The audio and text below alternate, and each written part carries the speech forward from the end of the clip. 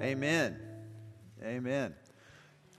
If this is your first time with us, I'm Brian. I'm one of the pastors here. And if for some reason you were not able to be here last week, Wade, one of our elders, came up and let everybody know that Pastor Tony would be taking the month of November off.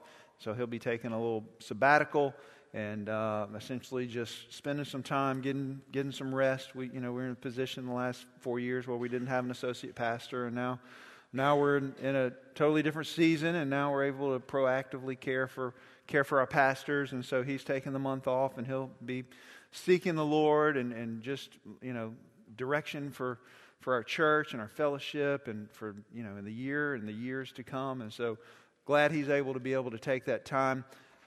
So you'll be getting to hear from some of the different pastors this month, and it'll be good. And we are actually moving back into our study in 2 Corinthians. So we'll be in 2 Corinthians chapter 4.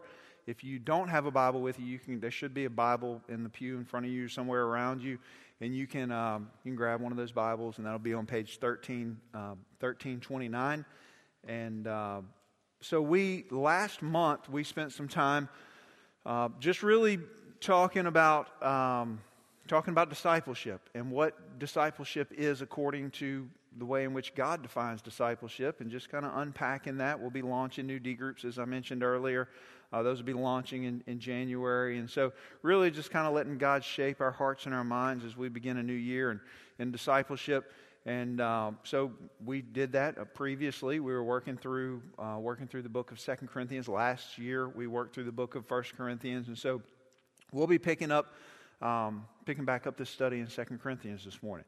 I want to talk about a couple things before we dive into the text. I want us to think about. I want just ask the question: What is a paradox? Do you know what a paradox is?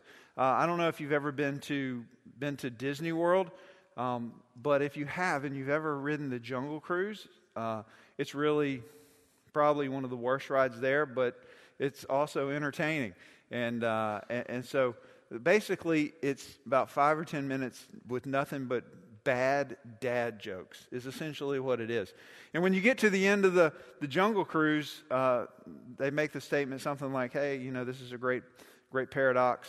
And they're like, yep, there's one on your left and one on your right. There's a pair of docks, And so that's not what is bad, but it's just like a whole ride nonstop of just really bad dad jokes. But we're not going to talk about those kind of docks. We're going to talk about what an actual paradox is. So here's what a paradox is. It's a statement that seems contradictory. It seems self-contradictory, but in reality, it expresses a truth. And so it seems to contradict itself, but it shines some light on some truth. And so let's do this. Let's talk about a few paradoxes so we can wrap our mind around everything before we begin our discussion this morning. Okay, so here's a paradox. The more you fail, the more likely you are to succeed.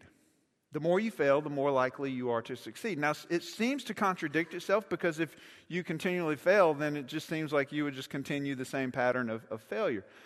You think about Michael Jordan, who was cut from the varsity team and sent down to junior varsity. Now, we're talking about, and this was in high school, but you're talking about arguably the greatest basketball player that ever lived, and he got cut from his varsity basketball team. But that failure drove him to great success. Okay, so it appears that way. Think about Steve Jobs. In the 80s, he developed a product that ended up costing Apple millions of dollars and eventually cost him his job. They fired him because of everything. Then they rehired him back in the 90s, and we all know, love or hate Apple. And I feel like it's one of the two. You either love Apple or you hate them. But you can't argue their success, and he was at the core of that success. Walt Disney, we just talked about the Jungle Cruise. Walt Disney was considered to not be creative whatsoever. And early on, a lot of his business ventures and his ideas, they've failed. But this is what we know. We know that success comes through improvement. And improvement, if we're honest, oftentimes comes through failure. And one of the things I love about this place is it's a safe place to fail. We can dream, and it's safe to fail, and we can learn from that. And that's one of the great things about this place. Here's another one. The more you learn, the more you realize how little you know. Now it contradicts itself, right? Because the more you learn, the more knowledge you have, the more you know. But honestly, and if you're young in here, I love you, but you think you know way more than you know. I know because I was young at one point too, and I thought I knew so much. And the older you get, the wiser you get, the more you learn, the more you realize, I know nothing, right? But it's so true. But you would think, well, the more you learn, the more you know. And that's not. Here's another one. The more available something is, the less you want it. The more available something is, the less you want it. My wife went to Peter Anderson yesterday before the rain. Yesterday was not a good day for Peter Anderson because it's outside, and we all know how yesterday was. And hey, I'm not complaining because we need the rain. But so she went to Peter Anderson, and then she went over to the promenade, and she went to Target. I was thinking about how early in our marriage, before Target was here on the coast, she would literally drive to Mobile all the time for the sole purpose of going to Target. And the moment that Target was in D'Iberville, now she goes like once a year. Like never goes anymore. The moment it showed up and she had full access to it, it's all that. You know what she told me in between service? She said, it's so far. I'm like, it's so far. You would drive to Mobile, and now it's 20 minutes away and it's too far for you to go to. But it's funny how, something's more available the less you want. Here's our last one. The only constant is change. The only constant is change. And so we're looking for consistency, but the only consistency is the fact that nothing's consistent.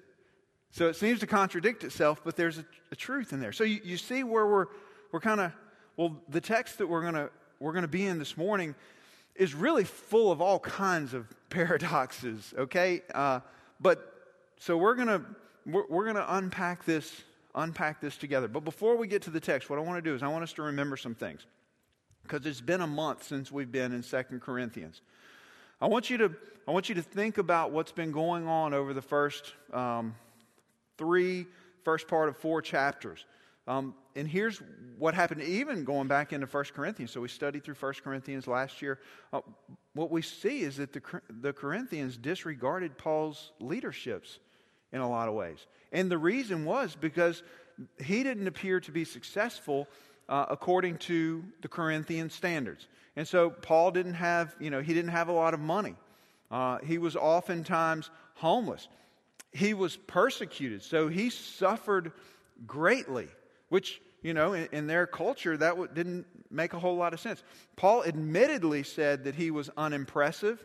He admittedly said that he wasn't a very good preacher, which is shocking if you stop and think about who Paul is and the impact that he's had on the world and the church as a whole. But in the world's eyes, in the Corinthians' eyes, he didn't seem like all that much. See, their culture valued the exact opposite of that. They valued people that were impressive, people that did have money, people that were well off or successful according to their own standards. And this really, this is true for us today, and we'll talk about that a little bit more in a minute. But it was true for them, and honestly, it's been true since the beginning. We have our idea of what success and leadership should look like. Think about when Israel was looking around and all the other nations had kings. And they're like, we want a king. That's going to make us great. We want somebody in power. And so who do they pick? They picked Saul. Now that was not God's first pick. But why did they pick Saul? Because he had all that. He appeared to be well off. He appeared to have all the things. He appeared to be this great leader because he had this great stature and he had accumulated things. And when God replaced Saul, who did he pick? He picked David, who was the exact opposite of Saul, who was unimpressive. And so there's this paradox in what we see, even in the leadership in the church. And this is what Paul understood. And what he's saying and what he's getting at here, leading up to this point, is that Christian leadership isn't about status. It isn't about self-promotion. It's about something completely different. What does he say in chapter 4, verse 5? He says, "For what we proclaim is not ourselves." We're not proclaiming ourselves. It's not self-promotion. It's not status. We don't proclaim ourselves, but Jesus Christ as Lord, with ourselves as servants for Jesus' sake. All right? So before we dive off into our text this morning, let's get the big paradox out of the way. Okay? The most significant paradox in history is the paradox of the cross. Now think about this with me, because this is important before we begin our discussion. Think about Christ's exaltation as king. How did that come? And again, it seems to contradict itself if you stop and think about it. How did Christ's exaltation as king come? It came through his suffering and his death. Does that make sense? I mean, the reason why, the way in which his exaltation as king came, it came through his death and his suffering. And of course, he didn't stay dead. He rose from the dead. He defeated death. But the point is that there's this great paradox that the God of the universe, he put on flesh, and then he willingly laid down his life. He has and had all the power in the world. When Peter chops off the soldier's ear, what does he say? I could call in a legion of angels and wipe them all out. But he doesn't. He selflessly lays down his life. And then he rose from the dead. All right. Let me pray, and we'll dive into our text this morning. God, we're so grateful for your word. We thank you. God, thank you that we're able to peer into your word and to hear from you. And that's our desire as we gather here this morning, God. We want to worship you and we want to hear from you. So I pray that it would be your voice that we hear, that you would open our eyes to see the things that we can't see with human eyes, to hear the things that we can't hear with human ears, that you would do a work in us, that which only you can do, that we wouldn't leave here today and be able to explain the change in us, because the change comes from you. And so we just want to humbly come before you, your word this morning, and to walk in greater obedience in light of what you show us. And so that's our posture as we open up your word this morning. We thank you in advance for what you're going to do in Christ's name. Amen. All right, so Tony finished up at the end of September. He went through verse 6 of chapter 4. We'll pick up in 7, but I want to back up to verse 6. So we'll start with verse 6 and we'll read through verse 12. For God, who said, "Let light shine out of darkness," has shone in our hearts to give the light of the knowledge of the glory of God in the face of Jesus Christ. Verse 7. But we have this treasure in jars of clay to show that the surpassing power belongs to God and not to us. We are afflicted in every way, but not crushed. Perplexed, but not driven to despair. Persecuted, but not forsaken. Struck down, but not destroyed. Always carrying in the body the death of Jesus, so that the life of Jesus may also be manifested in our bodies. For we who live are always being given over to death for Jesus' sake, so that the life of Jesus also may be manifested in our mortal flesh. So death is at work in us, but life in you. Okay, so I want to get some context before we really unpack everything that's going on. We need to understand that the world in Corinth is not, it's really not all that different from the world in which we live in today. That the world in which we live in today, that we live in a world that praises and celebrates power. Okay, would you agree with that? That we live in a world that praises and celebrates power and oftentimes looks down on weaknesses. Okay? And so think about just our world today. The greatest nations in the world are the most what? Powerful nations. They're the wealthiest nations. They're the nations with the biggest military. And if you come to the conclusion that they're not the most powerful, the greatest nation, then what they do is they'll flex their military to try and gain some influence and some respect. And so we see that today. Think about our culture. We live in a culture that elevates people who have power. People who have power are elevated. They're esteemed. They're held to a higher.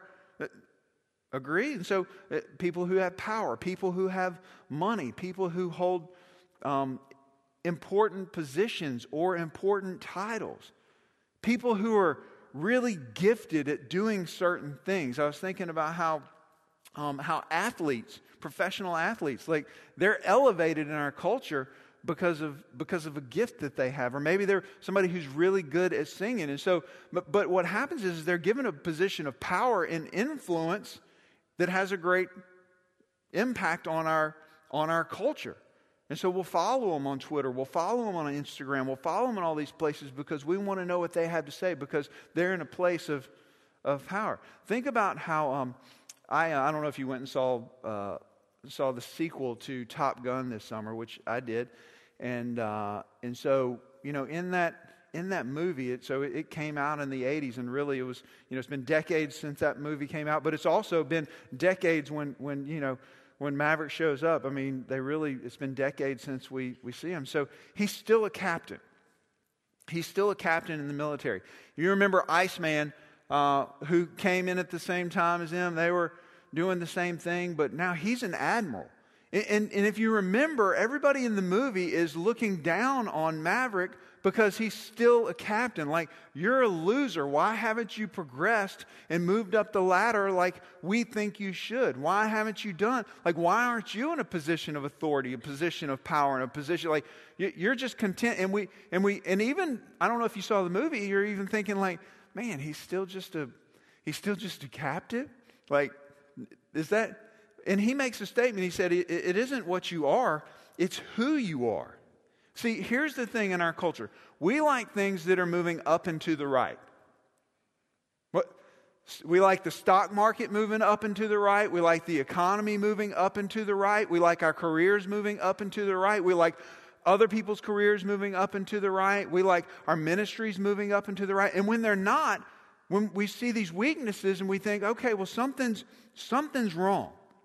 And people, just in general, people in the culture. Now, we'll get to us in a minute. These are just people. We're not talking about us, okay? We're just talking about people. But people pursue lives and careers that will earn them the most money, that will gain them the most respect, that will allow them to achieve and have the most things, the things that will make them appear most successful to the world around. And then, even if they aren't successful, we live in a world with social media. Now, this isn't a shot. I told First Service, I said, look, this is not you need to delete all your social media plug. That's not what I'm about to say. But I do want to talk about the influence, and I don't want to beat a dead horse either. We've talked about this before, but it is important in the discussion we're having today that social media impacts our culture. And so we live in a world, if you're not successful, then you can at least present yourself as being successful. You can give to the world a version of you, whether it's accurate or not. You can create whatever version of you want to present to the world around you. And so it can appear as though you have a perfect life and you have these perfect families and kids are perfect and vacations are perfect and right? And then we live in a world where we have all these filters. And so, when we take pictures, we can make the pictures seem even better than what they really are. And I know how, believe me, I know how women are. I always think, whenever I see a great picture, I always think, I wonder how many pictures had to be taken. I tell my wife this all the time. She thinks I hate taking pictures. I don't hate taking pictures. I hate taking 100 pictures of the same thing because they're not up to your standard, right? Like, that's what I hate. Like, let's take a picture and be done. A couple years ago at Victory Weekend, I had the students put their phones up and I gave them disposable cameras. They're like, what do we do with this? I'm like, take pictures. Like, well, how do we know if it's good or not? You'll find out when we get them developed. How do you think we survived back in the day? You know what I mean? But it's just like, but the idea of that, because we got to take a picture, and then we got to take 10 pictures, then we got to look, and then we realize, oh no, none of those are good. And then we got to take 10 more pictures, and 10 more. You see what I'm saying? It's just, so what happens is by the time you make it to social media, this is nowhere near a true reflection of what's really going on in people's lives. Agreed? Can we agree with that? And so what it's done is it's had this impact on us, and I'm not saying, you know, and again, we filter what we put through social media too. We always post our best moments. We post our promotions and our new cars and our new houses and our vacations and our, right? And all of these things. And I just want you to know, their kids are screaming and crying on the floor the same way your kids are screaming and crying on the floor. But we have this version. And I'm not saying it's wrong to post those things, or you should not be on social media, and you shouldn't post the victories in your life. I'm not saying that. What I am saying is that what's doing something, it's silently communicating, look at me. Look at this image. Look at my success. Look at this perfect life that I have. And then what about us? Do we define and pursue success the same way that the world does? Do we tend to hide our weaknesses? Do we hide our losses so that we'll gain more respect or influence from the people around us? Do we go out of our way to share our victories? And we should. There's nothing wrong with sharing victories. But do we go out of our way to sharing our victories and our strength and wear them as badges and hide our weaknesses and losses? Do we parade our kids' achievements around so that everybody can see? Or do we live in a world where we're constantly comparing our kids to some version of somebody else's kids? And that's what I'm saying.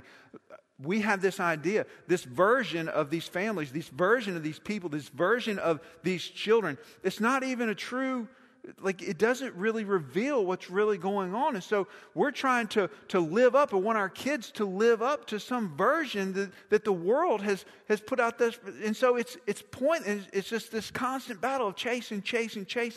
And we work really, really hard to present ourselves as having it all together, because that's what everybody else is doing. And so if we do something different, then that's weakness. And weakness isn't seen in our culture as being something that we should. And so we present ourselves as having it all together. Our families having it all together. Like we're in control and we're living our best life now. We wear a Life is Good t-shirt and we just go on and cruise on with our life. Here's the point. The point is this kind of life bears no comparison to the power of God displayed through weakness. This image that the world is projecting and maybe we get caught up in, it does not compare. There's no comparison to that kind of life and a life that allows the power of God to be displayed through weakness. Here's our second paradox. And honestly, I think it's probably one of the most astounding paradoxes, is that powerful preaching in pitiful pots. Sometimes when I'm preaching up here, the more I preach, the more you'll probably hear me say this. Sometimes I say words are hard because sometimes my mouth gets moving faster than my mind. I'm slow, and we're talking about weaknesses. I'm just being honest. And so sometimes my mouth gets moving faster than my mind, and that one was hard to say in first service, just so you know. Powerful preaching in pitiful pots. We're just going to say that 5 times fast and see how we do. But listen to what Paul says in verse 7. He says, "But we have this treasure in jars of clay to show that the surpassing power belongs to God and not to us." So here's our point. The less these frail and fragile vessels attract people to themselves, the more they display the glory of God. The more they display the glory of God. And so the less we attract people to ourselves, the more we display the glory of God. So when he says here, jars of clay, or if you have the New King James, it may say earthen vessels. And so when he's talking about jars of clay or earthen vessels, what is he talking about? He's talking about our physical body. Okay, so he's talking about our body.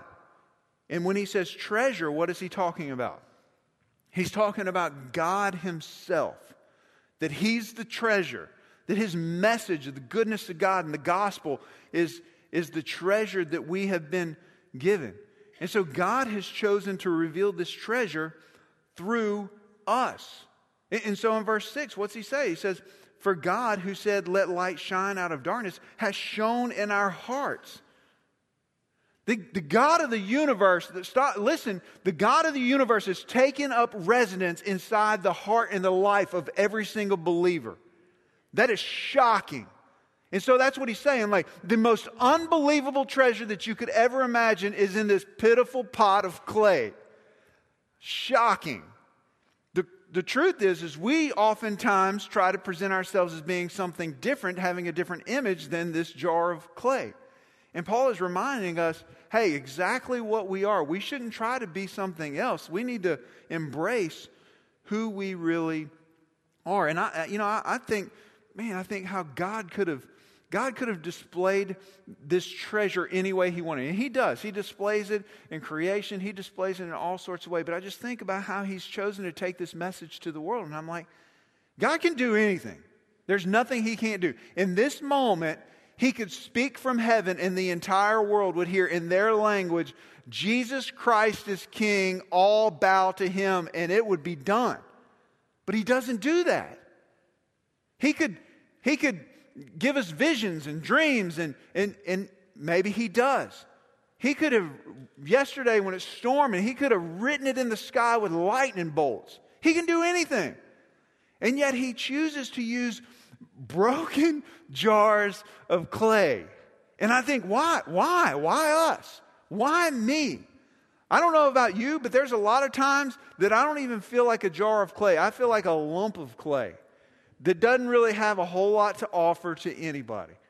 And I'm not just saying that I'm being honest. Like, there are times where I just feel like, man, I don't have anything. I don't have anything. And so think about the churches. Think about, now again, these are other churches. This is not our church. There's no way possible that anything that I'm about to say could actually take place within the walls of this church and the people of this church. That's out the question. We're talking about other people, other churches. Okay, let's just get out there. All right, here's what oftentimes happens in churches. Oftentimes people work really, really hard to impress each other. We polish up our images. We polish up our performances. They.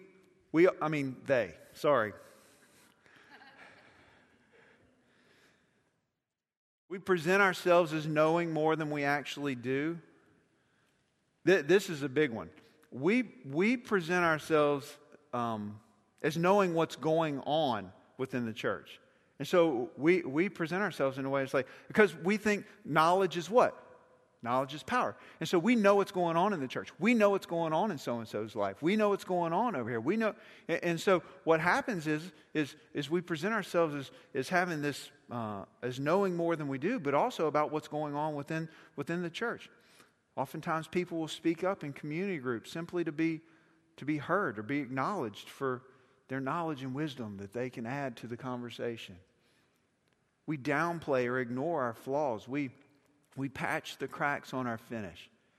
We place our most treasured pots on display for all to see just how wonderful we are. And the point is this: failing to actually reveal the invaluable treasure inside, that's what happens when we do this, when we elevate it. We fail to actually reveal the invaluable treasure inside. We must never, and this is what Paul's saying, is we must never shine the spotlight on ourselves. And it is dangerous when Christians make the vessel more important than the treasure, or the image of the vessel more important than the treasure. And we spend more time fabricating our image than we do presenting the treasure in us to the world. So what's most important is that Christ is seen and that Christ gets the glory.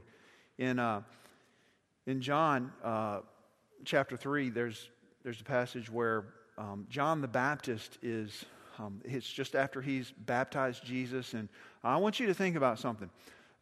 John the Baptist, before Jesus shows up on scene, he is a rock star. I mean, you think about it. I mean, people are coming from all over. They're coming to see him, to hear what he has to say. He's baptizing all kinds of people. It's like created such a wave and such a buzz that the religious leaders are coming out. They want to know what's going on out in the wilderness. What's going on with this John the Baptist guy? And then Jesus shows up on scene, and John's like, hey, behold the Lamb of God. He baptizes him, and then what happens? People quit following John, and they start following who? Jesus. And some of his disciples are like, hey, we got a problem. Like, people are leaving and they're going to follow Jesus. And then this is what John says. He must increase, but I must decrease. It's not about him. He's saying it's not about me. It's about Christ. And he's saying that the surpassing power belongs to God and not to us. Not to us. Let's continue on. Verse 8. We are afflicted in every way, but not crushed. Perplexed, but not driven to despair. Persecuted, but not forsaken. Struck down, but not destroyed. So here's what's going on. Paul's like, he's revealing to us what he felt. The things that he experienced. This isn't something he's saying, hey, this is about somebody else. And if we're honest, now nobody's posting that on their Facebook page. But if we're honest, if we were really to just lay before the world what really goes on in us, like, this is how we often feel. Like, we've all been right here. I don't know about you, but these are some adjectives with some powerful images. He says afflicted. It gives this image of a long trial. It's almost like this pressure that's just squeezing the life out of you. And he's like, yeah, but it won't crush you. And then he gives this image of being perplexed. It's like, and these seasons of where we're at a loss, unable to explain or understand what in the world is going on, either in me or around me. Maybe disoriented by our problems or tragedies or challenges, and completely at our wits' end, but not our hope's end. He says persecuted. It's this picture of being beaten up, whether verbally, physically. Paul experienced it all. Mentally, emotionally, spiritually. But we're not left undefended or destroyed because God will fight for us. He says struck down. Knocked down but not out. Knocked down but not out. And here after reading all of these, this is the conclusion I came to. Yes, we're going to experience these things. But they will not be the end of us. They will not be the end of us. And here's the thing. The God of the universe, see, we're going to experience these things. Everybody experiences these things in life. Every single person, because we live in a broken world. We're surrounded by broken people. We're broken. And so we're going to do things to ourselves, and other people are going to do things to us. And we live in a world that's been cursed by sin. And so we're all going to experience these things. But Paul's saying, hey, you're going to experience these things because you're following Jesus. Because of your faith, you're going to experience these things. And they're going to be hard and they're going to be difficult, but they're not going to be the end of you. And next week we'll pick up and start talking about the fact that whatever we experience, it is simply temporary. Even if it is the end of us in this life, it is temporary. There's something greater that awaits for us. And so we'll unpack that next week. But we've got to just stop and realize that, hey, these things won't be the end of us. And so I think we do one of two things whenever we find ourselves in these seasons, in these situations. I think, one, we either magnify the problem. We spend all our time just focusing on what's wrong. We are consumed with, we just want it to go away. We want it to be gone. We don't like to suffer. Who likes to suffer? He's like, sign me up for that. So we tend to focus on this thing and we magnify it in our lives instead of magnifying the treasure. And that's what God has called us to. He's called us to magnify the treasure, not the problems. And we get to magnify Jesus through our problems. And Christ is never more visible than when others can find no explanation for the hope and endurance that we experience through trials. Like people notice that. And that the God of the universe has promised to be with us in the midst. Like His light has shone into our hearts. We will not face those things alone. And God's inner work is sustaining us, and there's nothing more visible when others can find no explanation for that. And yet we do our best to hide it oftentimes. We're good. I'm good. I see, and if you have this shirt, this is not a shout out. This is just an observation. But it's fine. I'm fine. Everything's fine. But that's just true. Like we do that, and so we come in and we're like, it's fine. I'm fine. Everything's fine, and we just move on because we can't actually show weakness. We can't. But here's the truth, and this is what we're seeing in this passage, is that when clay pots are worn, chipped, and cracked, the glorious treasure can then shine through. Right? And so this power, this is what Paul is talking about. This is powerful preaching in pitiful pots. This is the paradox of the Christian life, of a crucified life. This is what we're talking about. This is what happens when authentic ministry takes place in the lives of God's people. All right, let's pick up in verse 10. He says, always carrying in the body the death of Jesus, so that the life of Jesus may also be manifested in our bodies. For we who live are always being given over to death for Jesus' sake, so that the life of Jesus also may be manifested in our mortal flesh. Now, he's not talking about, when he's talking about death here, he's not talking about literal death. What he's talking about is he's talking about the cracking of our pots, these broken and fragile jars of clay. He's talking about jars that have been afflicted and perplexed and persecuted and struck down. The things that come through authentic ministry. And so when we die to self, Jesus lives in us. When we lose, He wins. When we are weak, He is strong. When we are last, He is first. When we are dependent, He is dependable. These are the things that are true. And so when our weaknesses show, people realize that it's not the pot that's significant, but God's power within that matters most. And that's what we see. When our weaknesses show, when we allow our weaknesses to show, those are the things that take place. And so he continues in verse 12. He says, so death is at work in us, but life in you. What is he talking about? Death is at work in us, but life in you. Paul is reminding the Corinthians. He's reminding them of the marks of suffering that he had experienced. He's reminding them of the sacrifices that he had made on their behalf. In his life personally, in his fellow workers, in the workers that are there, and what he's saying is through this death, through the pain and the suffering and the cracks and the chips and the self-surrender and the self-sacrifice, what it did was it challenged you and it changed you. It challenged them and it changed them. It had a profound impact on the people there in Corinth. And so here's the reality is through their suffering, it brought life to others. Stop and think about that. Through their suffering, it brought life to others. When others see death in us, what it does is it brings life. It changes them. And honestly, it does a work in us. And so here we need to have a shift in our thinking. We need to think differently about the things that we hate. It needs to be a paradigm shift. And we need to begin to embrace the gift of our limp. There's tons of things that we would change about ourselves if we could, if we're honest. There's tons of things that we would change. Things that we hide, filters that we put on. There's things that, look, Paul felt the same way. I want to read you a passage in 2 Corinthians chapter 12, but he's talking about this thorn in his flesh, this thing. We don't know what it is, but there's something in his life that's caused great suffering. There's something in his life that he wishes that it wasn't there. There's something that if he could, he would have changed it. How do we know that? Because this is what he said. He said, 3 times I pleaded with the Lord about this, that it should leave me. But he said to me, my grace is sufficient for you. My power, this is nothing new. This is what we're talking about. My power is made perfect in weakness. Therefore, I will boast all the more gladly of my weaknesses, so that the power of Christ may rest upon me.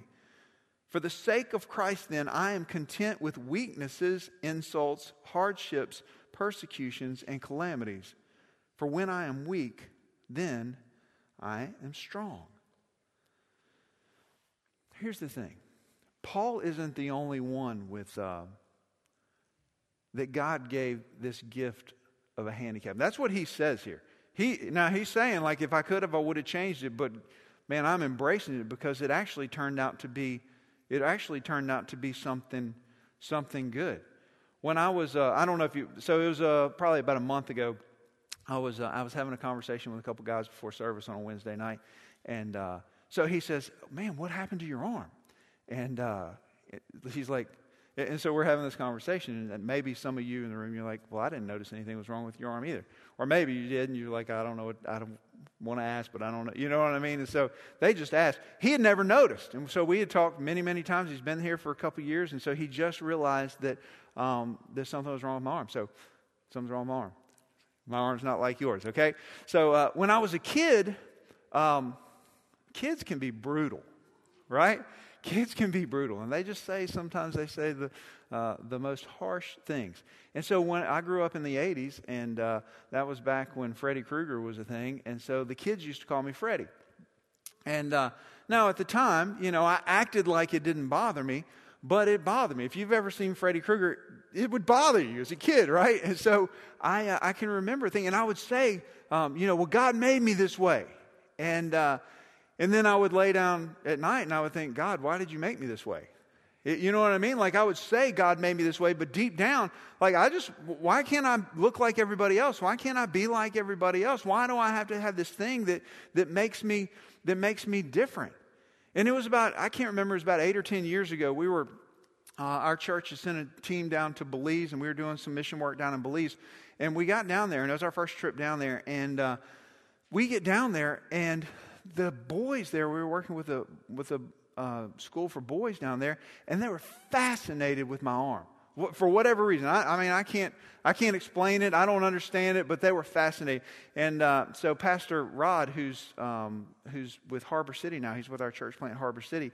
He tells the boys that I saved 39 squirrels from a burning building. Now, if some of you're like, well, what did happen to your arm? You know what I mean? And oftentimes, I've got all kind of things that I tell people, like all kind of things. Now, 39 squirrels, that was a first. Now, I have since used it, but that was a first. I mean, I tell people all the time, I tell them different things. One of my favorite things to tell people now is like if they ask, I'll put my hand on their shoulder, I'll reach out and shake their hand, and I'll say, they're not really sure what's wrong. They just know it's highly contagious. So that's one of my favorites right now. But there's some of you think one thing. I was a fireman for a long time, and so you just automatically assume that I was a burn. Some of you, if I told you the truth and you didn't believe it, I told you something else and never told you anything different. You didn't want to believe the truth. The truth is boring, okay? I almost didn't tell the first service what happened. It's a birthmark, okay? People are like, that's boring. You're making it up. Okay, I can tell you another story. Just ask me after service, okay? But here's what happened. So Pastor Rod goes on and tells these kids, 39 squirrels. And I'm like, yes, in America we love squirrels. They can't figure it out. They're like, what is going on? But here's what happened. I can remember all those years, all those hateful things that kids said, all the being made fun of, and in that moment, what happened is for some reason, God chose to use my arm to let the walls down in the lives of these kids. Like the wall was up for all the other guys on our team. Like they weren't letting them in. And what God did was He used something as simple as my arm to let the walls down and let me just walk straight into a situation and have influence in these kids' lives in a way that nobody else on the team could. And I'm sitting there going, I learned a lot of things on that trip, but one thing I learned is this right here, how God uses weaknesses. He is strong in our weaknesses and how God uses the things. There's so many things in our lives. If we're honest, we would change today if we could. Over the last couple of weeks, as I'm wrestling through this text, and I'm thinking, man, there's so many things about myself. If I could, I would have changed. Like, I am a complete introvert. Like, it is work for me I wish that I was more outgoing. I have to work at gaining insight into things. This is just me being vulnerable and transparent with you guys, okay? So here it is. I'm laying it out before you. Like, so oftentimes I see so many people around me, like, it's so easy for them to gain insight, to have an opinion. Like sometimes, I like to refer to it as marinate. I got to marinate. I got to think this through. Sometimes you'll come and you'll ask me students have done this time and time again. This will happen at some point in time. You'll come to me and you'll tell me about something. And I'll be like, hey, let me process that. Let me think about that. I wish I had an answer for you right there. And I wish I could change that. I wish there were things about me. I see these things as false. But this is the thing that God just impressed upon me this week. Those things are a gift, because you know what I have to do? I have to get on my face before God. I have to declare my dependence upon Him. And in those moments, He's able to show up and show me the things that I can't see through human wisdom and understanding. And so these things that I wish that I could change about me, they are gifts from God, because what it does is it causes me to press deeply into the heart of God. And He's the one who shows up and shows out. And so we got to quit wanting to change our weaknesses and allow God to use them in our life for what they really are intended to do and to be. I'm with you. There's tons of things I wish I could change about myself. God made me the way He made me for a reason. He made you the way He made you for a reason. The very things, your weaknesses, the things and the flaws and the things you wish you could change are the very things that God wants to use to do a work in you and to take His goodness and His glory and His treasure to the world around us. That is the truth. And so it is a complete paradigm shift that we begin to see. We begin to walk with a limp, right? We begin to embrace the gift of our limp. And so what about you? Sooner or later, every single one of us, we encounter something that causes us to fall to our knees. Something in us. And I don't know what it is for you. Is it depression? Is it anxiety? Is it insecurity? Is it loneliness? Is it a physical disability? A chronic sickness? A wayward child? A child with disability? An addiction? Scars from abuse? Anger? Hate? Resentment? Things that you've done? Things that have been done to you? Weakness is meant to drive us to seek Him and remind us of our need for a Savior. That's what it's intended to be. And He says in verse 12, so death is at work in us. Not physical death, but all of these weaknesses and things that we want to avoid. Because that's what the world teaches. The world teaches and sees weaknesses as failure. It sees weaknesses as a liability, something that should be avoided at any cost. And God sees it as a gift for you and for the world around you. Hidden within you are these gifts for you and for the world. So let's quit pretending like we have it all together. Because when we do that, we miss out on what God has for us. I think the perfect illustration of this is the art of, it's called kintsugi. Words are hard. I actually got that one right. Kintsugi, but this was developed in Japan and in the 14th century. And what they would do is they would take these broken pieces of pottery, and they would then they would lacquer this gold powder, and they would take this gold powder and they would use it to glue and put these pieces of pottery back together. And what it does is it emphasizes the broken pieces. And rather than hiding or disguising the broken pieces, what it does is it illuminates them. And so the pieces of pottery that would typically be thrown out, they're not. They're put back together. And the attention is drawn to the cracks. They see the beauty in the flawed and the damaged and the imperfect. They appreciate the brokenness. And once reassembled, here's the crazy thing, it's considered more beautiful than it originally was. It's more precious. The fault lines are lined with precious gold, and the object is considered more valuable, not less. more valuable.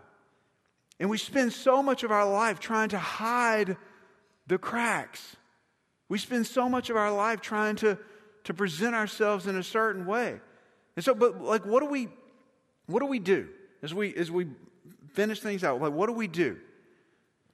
I mean, will people no longer trust me if they see if I'm vulnerable? If they see the vulnerability, will they still trust me? Is it safe? Will the church reject this kind of weakness? Will the church reject this kind of weakness coming from me? What if my life's not so perfect? What if I don't have the perfect family? Is it scary? Newsflash, I don't have the perfect life and I don't have the perfect family, but I love my family.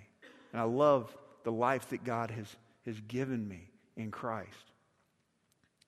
And I'm not saying that what we're going to do is we're going to end service by, I'm going to grab a microphone and everybody's going to come up here and just air all your dirty laundry. Talk about all the failures in your life and all the horrible things that you've done. That's not what we're talking about doing here. I'm not saying when you leave here you need to change your approach on social media and just air all your darkest secrets in your life. And that's not what we're talking about. Humiliation is not God's goal here. It's humility. That's what God wants. It's humility. And this is what humility isn't. Humility is not thinking less of ourselves, but thinking about ourselves less. And that's what he's saying. Is don't shine the spotlight on you. Don't try to draw people to you. What we want to do is we want to draw people to Christ. And when we pretend that we have it all together, we're elevating ourselves, and we leave no room for God to do a work in us or through us, for the treasure to shine through us when we pretend like we have it all together. And so here's just a few questions. These are on the back of your listening guide. You can go home and sort through them with your family. You can sort through them with your small group later on, your friends, brothers and sisters in Christ. But here's some things just for us to think about as we close out our time. How bright does your light shine before others? Like, are you allowing the light of Christ to shine in and through you in your family, in your workplace, in your school, on your teams, in your neighborhood, among your friends? Do you avoid spiritual topics because of your apparent inadequacies or your weaknesses? Because you think if I have a conversation with people that goes below the surface, then they're going to realize that I really don't have it all figured out. That maybe I've got these weaknesses or these things. Have you let the cracks and the chips and the scratches on your jar distract you from keeping your focus on the treasure inside? So oftentimes we're focused on the wrong thing. And what those things are meant to do is to drive us to the heart and to the face and the feet of Jesus. And instead what we do is we spend all our time consumed with what we think should be different in our lives instead of focusing on the one who has the ability to change everything. Nobody's perfect, but it's through imperfection that Christ is most clearly seen. And so how can your imperfections and your scars and challenges be used to point to Christ's grace, mercy, and power? Here's our last point. Sums everything up. Your life's identity isn't found in what you do or how much you make, but in how you do it and what you make much of. Here's what I would say. Take the lid off the jar. Take the lid off the jar. Let the light of the glory of God shine out and through the cracks of your broken life. It's a beautiful thing. And that's how God intends it to be. And our neediness is not something that needs to be healed or overcome, but yet something that needs to be embraced. It's the source of our greatest strength. I'm going to say that one more time and I'm going to pray. Our neediness is not something that needs to be overcome. We just need to get past. But when we embrace it, we learn to walk with our limp instead of pretend like we don't have one. It's the source of our greatest strength.